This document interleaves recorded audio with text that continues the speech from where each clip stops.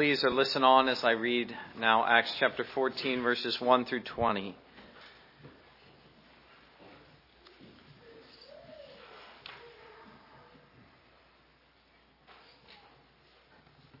And hear God's word. Now it happened in Iconium that they went together to the synagogue of the Jews and so spoke that a great multitude, both of the Jews and of the Greeks, believed. But the unbelieving Jews stirred up the Gentiles and poisoned their minds against the brethren. Therefore they stayed there a long time, speaking boldly in the Lord, who was bearing witness to the word of his grace, granting signs and wonders to be done by their hands. But the multitude of the city was divided. Part sided with the Jews, part with the apostles. And when a violent attempt was made by both the Gentiles and Jews with their rulers to abuse and stone them, they became aware of it and fled to Lystra and Derbe, cities of Iconium and the surrounding region. And they were preaching the gospel there.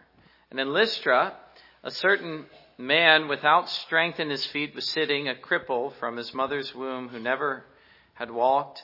This man heard Paul speaking. Paul, observing him intently and seeing that he had faith to be healed, said with a loud voice, "Stand up straight on your feet." And he leaped and walked. Now when the people saw what Paul had done, they raised their voices, saying in the Iconian language, "The gods have come down to us in the likeness of men." And Barnabas they called Zeus, and Paul Hermes, because he was the chief speaker.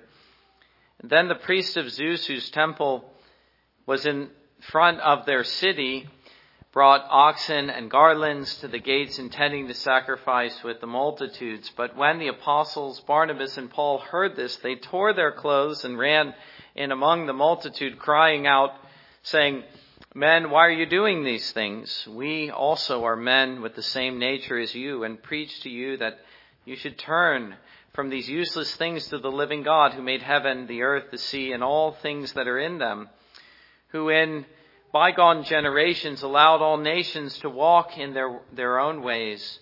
Nevertheless, he did not leave himself without witness, in that he did good, gave us rain from heaven and fruitful seasons, filling our hearts with food and gladness."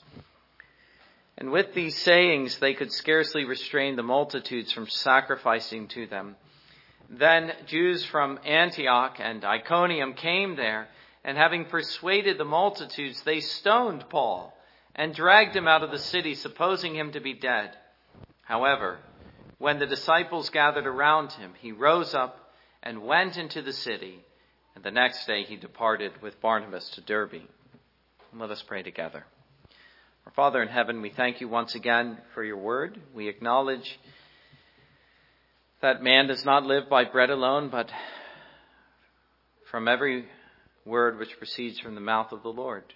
Lord, your word is our strength, it is our sustenance, it is our life. You have the words of life, Lord Jesus. To whom else would we turn? Well, oh God, give us this life this night. Give us strength through your word, humbly preached. We ask it in Jesus' name. Amen.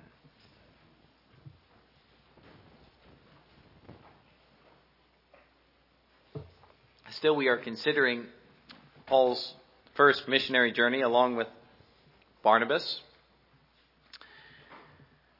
both of whom are called in these verses apostles.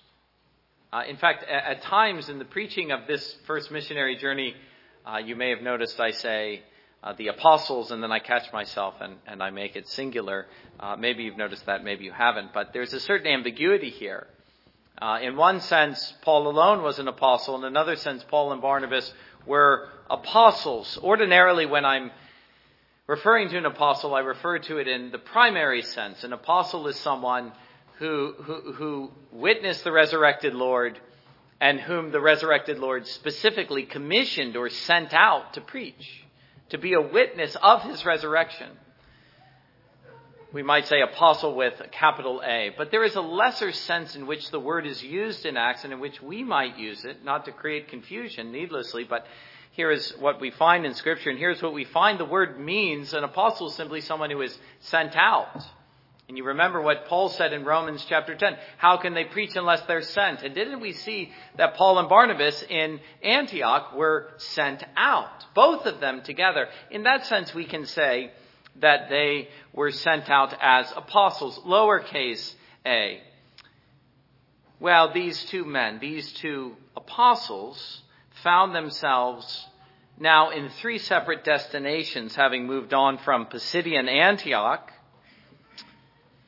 Being run out of the town by the Jews, they arrived first in Iconium, and following that, we have the account of Lystra, and then briefly Derbe, though we'll leave things off there and finish it next time. So from Pisidian Antioch to Iconium.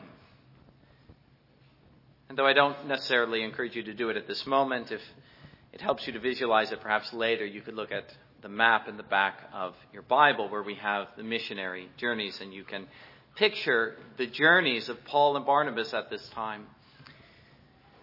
Well, so often as we follow these men, even before the missionary journeys began, we notice these common features.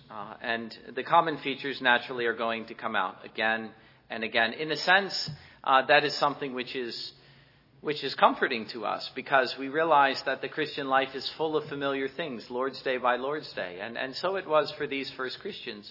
As they were going about their journeys, their program was familiar in one place and in another. And so the first thing that we see is evangelism in Iconium, verse 1. It happened in Iconium that they went together to the synagogue of the Jews and so spoke, that a great multitude, both of the Jews and Greeks, believed.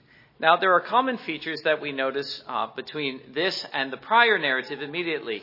The first being that Paul and Barnabas go to the synagogue. Now, that's important to notice, because he had just said in verse 46, having been rejected by the Jews there in the synagogue there, Paul and Barnabas grew bold and said, "It was necessary that the word of God should be spoken to you first. But since you rejected and judge yourselves unworthy of everlasting life, behold, we turn to the Gentiles." Well, lest we thought that was a kind of ultimate policy, that Paul was finished with the Jews, we see, no, he continued to believe in the Jewish priority. Salvation was for the Jew first and also to the Greek. It was always to the synagogues they went first. That's what they did here. We also see, as we saw in Pisidian Antioch, that there was widespread belief. The crowds hear the preaching and they believe. We also see that this response was mixed in nature. Many Gentiles believed, but also many Jews believed. And so as a result of their evangelistic labors there, we read simply that a great multitude, both of Jews and of the Greeks, believed. Now, one of the things that we can notice, and I'm going to stress this later in the sermon, is the variety of expressions that Luke uses. He doesn't get locked into one way of putting it. Sometimes he says, well, these people turned from their sins to the Lord. Other times he says they were baptized and they were full of the Spirit. Here you notice he simply says they believed, which is a very fitting way, I think, to put it here, given what we've been considering in Romans chapter 10. Let us acknowledge that was implicit in some of the earlier conversion stories, but I find it very helpful here how simply he puts it. The crowds believed what was being preached. Do we notice that, therefore, the priority of faith? What happened as a result of the evangelism of these two men is that the crowds believed. Indeed, so strong is that emphasis on faith here that in contrast to those who believed, we read of the unbelieving Jews in the next verse. But alongside the priority of faith, in describing how it is that a man is saved, which again we've seen over and over in Romans chapter 10, also wonder at this, that on hearing the message, a great multitude believed. And that's something that I just want to keep stressing that we need to hear. We live in an age where only it seems pragmatism and worldliness can gather a crowd, but we need to be reminded that so too can the gospel. The faithful preaching of the gospel can gather a crowd. It can also cause a great crowd to turn on you. Well, we'll see that here too as well. And it can lead to days of the remnant. Soon we'll see that in the beginning of Romans chapter 11. But these weren't days of the remnant. These were days of revival. And so much of the history of Acts and the history of the church is full of encouraging reports of the amazing success that these evangelists were having. Not just a great multitude, a crowd in general, but Jews and Greeks together, which, again, you see him saying that, a great multitude, both of Jews and Greeks. Every word here is so carefully chosen. Let us remember that the gospel is for all kinds of people. It isn't for one kind of person only. It isn't just for the Jew, or having rejected the Jew, now it's for the Gentile only. No, it's for both kinds of people. It's for all kinds of people. There isn't any class of person for whom the gospel is not meant to be given. But another important thing to see, and soon this will come out in Romans chapter 11, is that Luke is indicating that for as widespread and as hostile as Jewish unbelief was in those days, it was not total, it was not complete. Still, there were Jewish believers in those days. I feel that I could say more on that, except I'm going to say so much on that in the coming sermons in Romans, so we'll just leave it there for now. Let us see on the other side of this, in verse 2 and verse 4, that there was fierce opposition. And so you have widespread belief, and you also have widespread opposition. Now, lest you think this is isolated to the days of the apostle, go and read the accounts of revival in other times in history, and you'll see both things. You'll see widespread belief, you'll see fierce opposition every time. You'll find these men whom God used so mightily were men, Spurgeon, Whitefield, these kinds of men were utterly depressed and utterly discouraged, even though God was drawing crowds at their preaching. Why? Because crowds were also gathering in opposition to them. And that's a hard thing for a mortal to face. The scene is similar to what we found in Pisidian Antioch when the Jews saw the multitudes. They were filled with envy and contradicting and blaspheming. They opposed the things spoken by Paul. Again, verse 50. The Jews stirred up devout and prominent women and the chief men of the city, raised up persecution against Paul and Barnabas and expelled them from their region. So here, the unbelieving Jews stirred up the Gentiles and poisoned their minds against the brethren.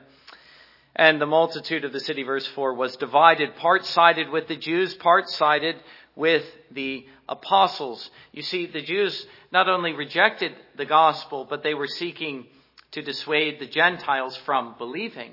And do we appreciate the tragedy of this, seeing that, again, hearkening back to what was said last time? For so the Lord has commanded us, verse 47, I have set you as a light to the Gentiles, that you should be salvation. You should be for salvation to the ends of the earth. Here the light was meant to be shining. And you remember what I said this morning, the light of the gospel is not put under a basket, except in the case of the Jews in the synagogue. They were meant to be a light to the nations, and they were sadly not fulfilling their calling. They were putting that light under a basket. But the really interesting thing to notice here, and the thing that contributes to the overall picture that has been implicit thus far in the many towns they visited, but only here stated explicitly, is the presence of division. And did not our Lord predict that as well, thinking back to what we compared Acts chapter 13 with, so we could Acts chapter 14, that is Matthew chapter 10. And our Lord says, don't think that I came to bring peace, but I came to bring a sword of division. The whole effect of Christianity, the whole effect of the kingdom of God and of the gospel. My whole effect, Jesus is saying, of coming into this world is not so much to bring people together as to create division. It's a very unhappy thought, especially to modern ears, but it was no less happy to the ears of the people in those days. The people were divided. Luke says as much. Many believed, but many disbelieved. And these two factions found themselves not happily standing side by side, but in bitter opposition. Let me say it again. What creates division is the gospel. It is the gospel that creates division. It is the gospel that is a sword that divides man and man.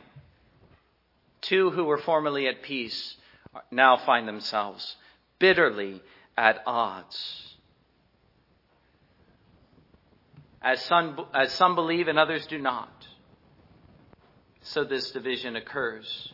Do we see how this is inevitable given what the gospel is? The gospel is, on the one hand, a rock upon which men build a house and find everlasting life, but it is to others a stone of stumbling and a rock of offense. Men hear the message of the gospel and they're either glad or they are incensed. They bitterly resent what's being said to them. And what Christian, by the way, what Christian on some level does not know this? Is there any Christian here who hasn't experienced the division, the sort of division that Jesus is speaking of here in Matthew 10, or which Luke is recounting here? The way in which the Christian is someone who is not friends any longer with the world. And the world is claiming allegiance to itself, but the Christian says, no more can I offer my allegiance. My allegiance is to Jesus. Do you see how it is inevitable that there should be division? And this is the essential cost of discipleship. It's the thing that keeps so many from believing. It's that they realize this. Credit to them at least. They counted the cost. They realized it was too costly. But do we see how the apostles respond to this? In verse 3 and 5 and 6. Therefore they stayed there a long time, speaking boldly in the Lord, who was bearing witness to the word of his grace, granting signs and wonders done by their hand. Also verses 5 and 6. When a violent attempt was made by both the Gentiles and the Jews to abuse and stone them, they became aware of it and they fled. So the first thing we see is that they stayed a while. What were they doing as they stayed a while? Sometimes we think it's possible to get this impression when you read Acts, but it's a false impression. And every now and again, Luke gives us a clue that this was wrong. We think, well, they evangelized and they stayed 1 or 2 Sabbaths and then they were gone. But that isn't an accurate picture. They often stayed a very long time. We don't know how long they stayed here. We just are simply told they stayed a while. The picture is something like, I imagine from chapter 13, verse 43. They were speaking to them, persuading them to continue in the grace of God. That's what they were doing there. They were ministering to the saints there. They were establishing the church. They were unfolding the doctrines that they had preached to them, unfolding the mystery of the gospel to them. And you see, that's not something you can just do in one sermon. It takes many sermons. It takes even a lifetime of sermons. They stayed a while. The other thing we see before they fled is that they spoke boldly in the Lord. They were unafraid. These men were seeking, we read in verse 5, to stone them and to kill them. The animosity was bitter. It was fierce. We can imagine that Paul and Barnabas were men like Spurgeon and Whitfield. They were becoming discouraged. They were becoming depressed. And yet they pressed on in their labors and they spoke boldly in the face of opposition. I was so impressed with this line. I'll read it to you again. I read it last time. Matthew Henry, when adversaries of Christ's cause are daring, its advocates should be the bolder. And while many judge themselves unworthy of eternal life, others who appear less likely to desire to hear more of the glad tidings of salvation, they continued boldly, not simply to denounce their opponents, but because their heart went out to these new converts. And while many, as Henry says, judge themselves unworthy of salvation, others who appear less likely desired to hear more of the glad tidings, and how happy they were to tell them. We also see the Lord confirm their message. That message, by the way, here is called the word of his grace. Again, I just notice how every word of this account, obviously we believe Scripture is inspired, every word of it, but it's helpful sometimes to take stock of that and to notice every word. Every word has value. The word of his grace. What were they preaching? They were preaching the word of his grace. They were preaching the gospel of grace. And the Lord confirmed that gracious message of salvation with signs and wonders. You know, I often wonder how to describe the miracles, because the miracles aren't something that we experience or we know. We read about them in the Bible. We believe they occurred. We believe in the supernaturalism of the Bible. It's just we don't see them in our day. What is a parallel to the miracles? Well, I would say the miracles, and I think this is exactly what Luke is saying here, the miracles are like the sacraments. They adorn the preaching. They never occupied the primary place. They were given to confirm what was said. In fact, the way he puts it here is that it was the Lord himself who was bearing witness to the word of his grace. It was the Lord who was confirming the truth and the authority of his sent out men, his apostles. But we also see that they didn't stay forever. For when it became clear that their lives were in jeopardy, they fled. So they stayed, they spoke boldly, they performed many miracles, but eventually they fled. And they fled to Lystra. Do we find any fault here? Do we say these men were cowards? They ought to have stayed. Or do we realize that our Lord himself told them to go from one town to the next, especially when it was evident that they were being rejected? And we see how often, by the way, the apostles did this. They literally fled for their lives. Already Paul has done this once or twice. So too we find John Calvin in the Reformation. I like to remind people that John Calvin was a Frenchman. He wasn't originally from Switzerland. He didn't grow up in Geneva. He was fleeing persecution in France. Do we fault the great John Calvin? Or do we find that fleeing is an appropriate response to persecution? Now, am I saying that they would have been wrong to stay? Not at all. Only that they were free to leave, and that under the constraint of their charge, which was to go forth into all the world, it was prudent and wise for them to do so. They would have done so anyways. Well, what did we find them doing in the next town? And again, you see the familiar pattern, although I don't want to rush over this too quickly. They were preaching the gospel there in Lystra, where they fled to. Well, again, so often we've seen this phrasing that we're tempted to move on, but I would argue we should stay here for a moment. Do we realize that everywhere they went, their message was the same? I spoke of it as the apostolic kerygma. They were preaching the gospel. They were ever preaching the gospel. They were ever bearing glad tidings of good things. And just imagine where the church would be today if they hadn't done that. If that was not their singular commitment to preach the gospel always, and then to stay a while and to unpack the implications of the gospel. Not only do we see then that their message was always the same, it was always the message of salvation in Jesus Christ by faith alone. But this is also an important confirmation of the importance and the priority of preaching itself. These men were preachers. As the Lord sent them out, he sent them to preach the gospel. But notice, and here once again I would notice the variety that Luke is capable of, that whereas the preaching and the response was the main thing in Iconium, and the miracle was something of an afterthought, here things are reversed. The preaching is briefly mentioned in verse 7, but it's really the confirming miracle that becomes the focus, the thing that he wishes to stress. Not as though to suggest for a moment that the miracle in this instance assumed priority over the preaching. No, the preaching was still the main thing. It was still the first thing. And the miracle ever occupied the secondary place as the confirming sign. But look at this miracle that occurred and consider what happened. Let me read the account. In Lystra, a certain man, and something remarkable happens as a result of this, by the way, as we'll see. In Lystra, a certain man, without strength in his feet, was sitting, a cripple from his mother's womb, who had never walked. This man heard Paul speaking. Paul, observing him intently and seeing that he had faith to be healed, said with a loud voice, "Stand straight up on your feet." And he leapt and walked. Does that sound familiar, by the way? That miracle strongly resembles the confirming miracle that Peter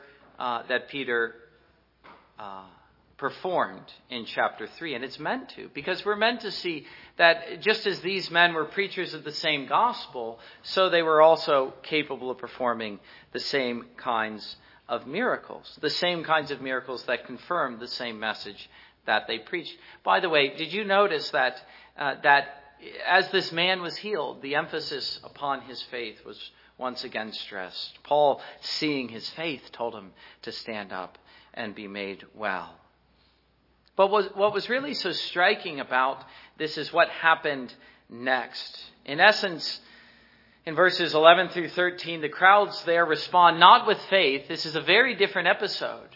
And we need to see it wasn't so much the preaching as it was the miracle that brought about not faith but superstition and idolatry. The crowds treated there in Lystra Paul and Barnabas as gods to be worshipped and sacrificed to. And their reason for doing so is based upon an ancient tale which John Stott tells in his commentary. And I don't imagine that I could state it any better than he. He says here is an ancient tale told by the Latin poet Ovid.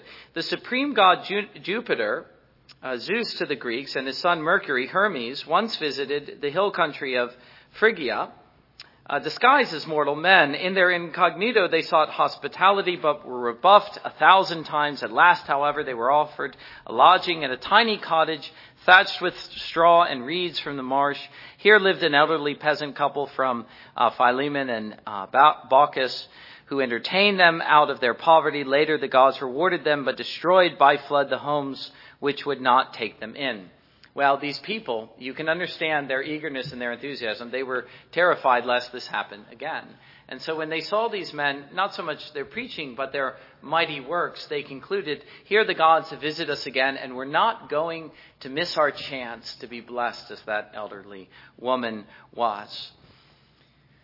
Here is idolatry. Here is superstition. The church has always had to contend against these things. And that's exactly what we see the apostles doing.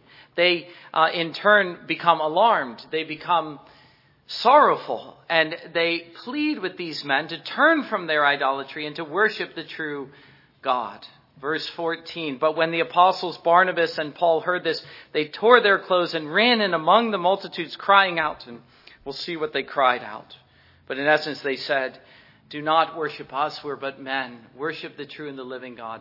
Could I just notice by way of passing, and perhaps I'm making too much of this, but I don't think so, that it's easy for the preacher to fall into this kind of thing.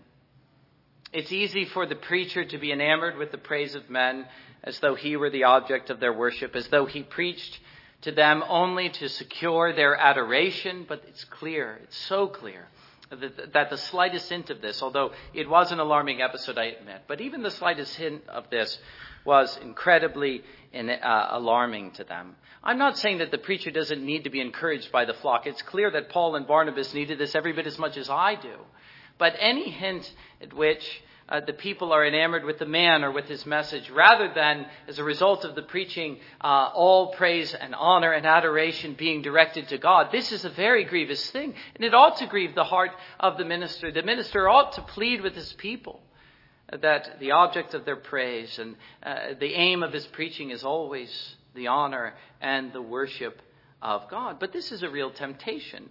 The temptation to be praised by the people, the temptation to be praised by the people rather than the praise being directed by God, to God rather. Let me say this as well, that as we find in the apostles a true concern for souls, I keep saying they were occupied with their message or preoccupied with their message, but so too with their hearers. They were absorbed with their hearers.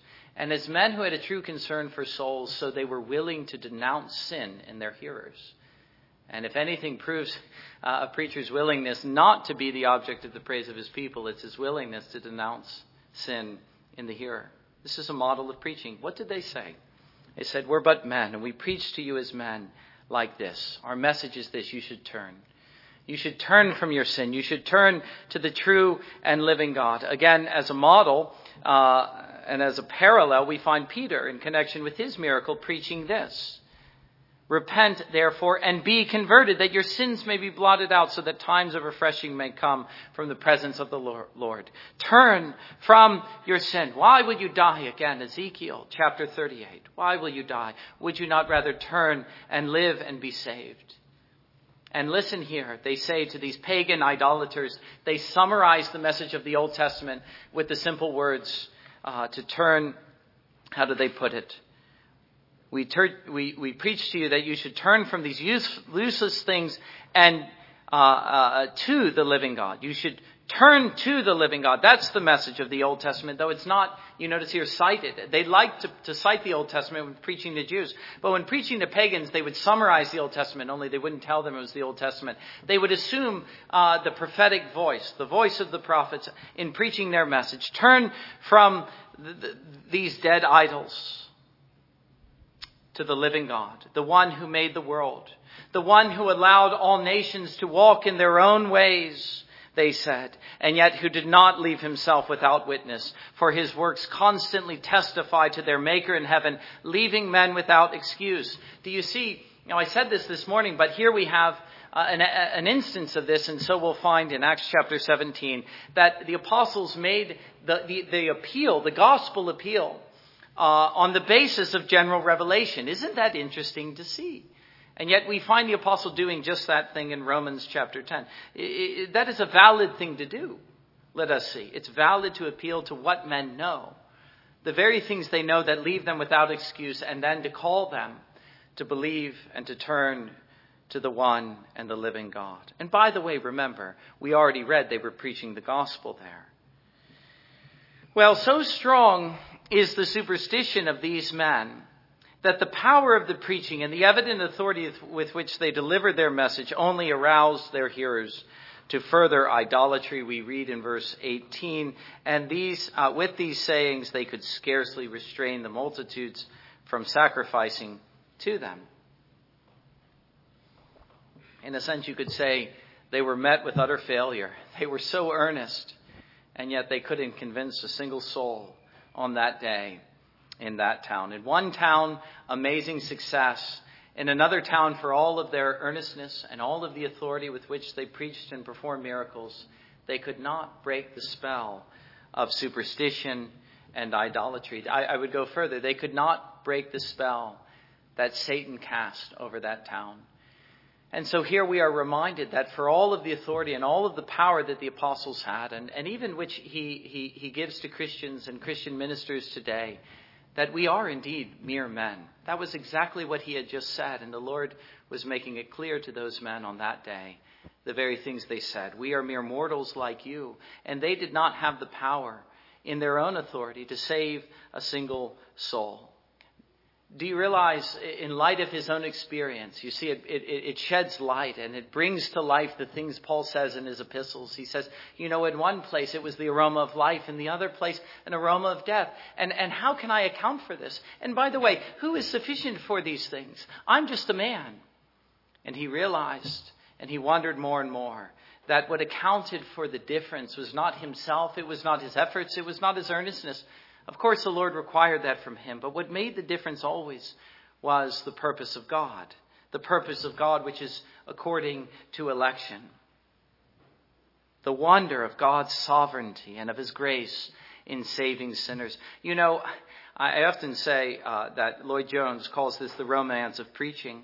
I don't know how romantic it is that sometimes you preach and nothing happens. Other times you preach, amazing things happen. But to him, at least, that was a very romantic notion. Well, we find the Apostle Paul and Barnabas in one town being gladly received and believed, in another, utter failures.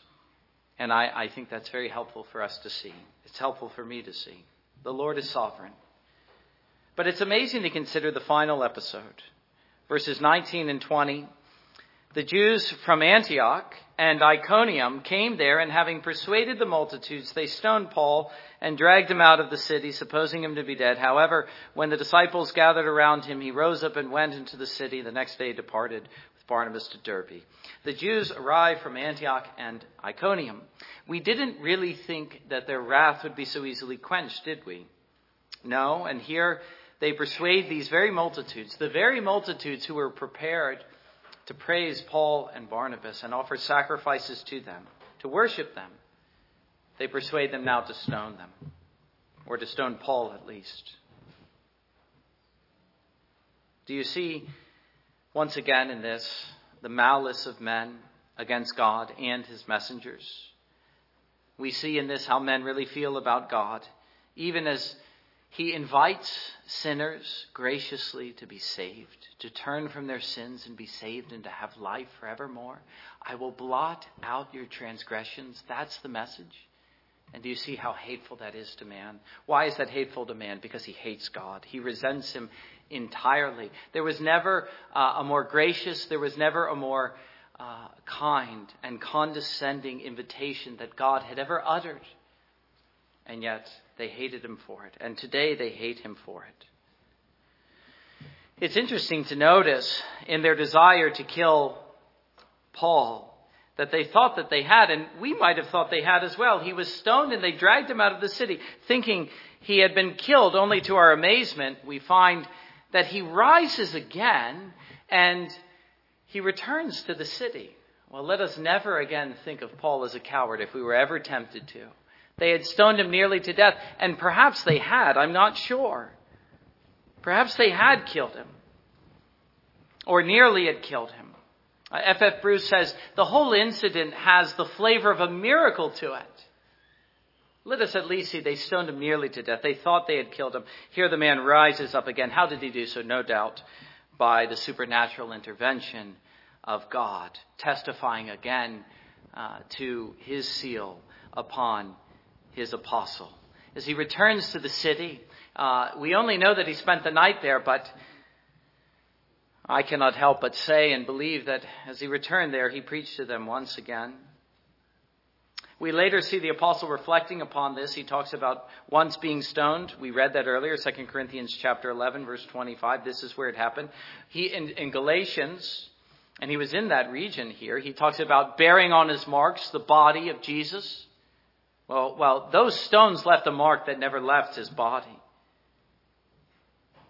But do you see how difficult it was to deter this man who was so full of the Spirit? I won't say that you couldn't discourage him or depress him, but I will say this, you couldn't stop him. And we're reminded once more, I'll read it again, of what Henry said. When the adversaries of Christ's cause are daring, its advocates should be the bolder. Finally, we see these two men departing to Derbe, where we will pick up next time. Let me just note in closing what it is that the apostle has to say about this in 2 Corinthians chapter 11. As he reflects upon his experience of being stoned, he says, 3 times I was beaten with rods. Once I was stoned. 3 times I was shipwrecked. And on he goes. He says, do you want something to impress you? Well, I'll impress you with this. Do you have any idea how much I've experienced just and suffered just so that you could hear the gospel? I speak like a madman, and yet I'll indulge you. Here's something that ought to impress you. If I'll boast of anything, Paul says, I'll boast in my weakness. Verse 30, if I must boast, I will boast in things which concern my infirmity. Again, he says in chapter 12, verses 7 through 10, just a few verses later, and lest I should be exalted above measure by the abundance of the revelations, a thorn in the flesh was given to me, a messenger of Satan to buffet me, lest I be exalted above measure. Concerning this thing, I pleaded with the Lord 3 times that it might depart from me. And he said to me, my grace is sufficient for you, and my strength is made perfect in weakness. Therefore, most gladly, I would rather boast in my infirmities, that the power of Christ may rest upon me. Do you realize the value of these things for Paul himself? There is a lesson here to be learned for the Christian. Because as the Christian, you see, especially in the case of a man like Paul, he was experienced these amazing things many of us will never know. It was possible for him to become elated, and even the kinds of things that we're able to experience. The witness and the testimony of the Holy Spirit, the mountaintops that in which we are able to commune with God with joy unspeakable and full of glory. These things have a tendency to elate us so much as to puff us up, and yet we find that God is constantly humbling us. You see, the value of this is not just for our witness, but it's for ourselves. When God afflicts his servants, it's so that they might know the power of his grace, which is made perfect in weakness. That's what the apostle Paul was learning. You see, it wasn't just what he was teaching others, it's what he was teaching him. And that's the very thing that he's teaching you and me. May we have the grace to learn the lesson along with Paul. Amen. And let us return praise to God by standing together and singing hymn 517. Hymn 517.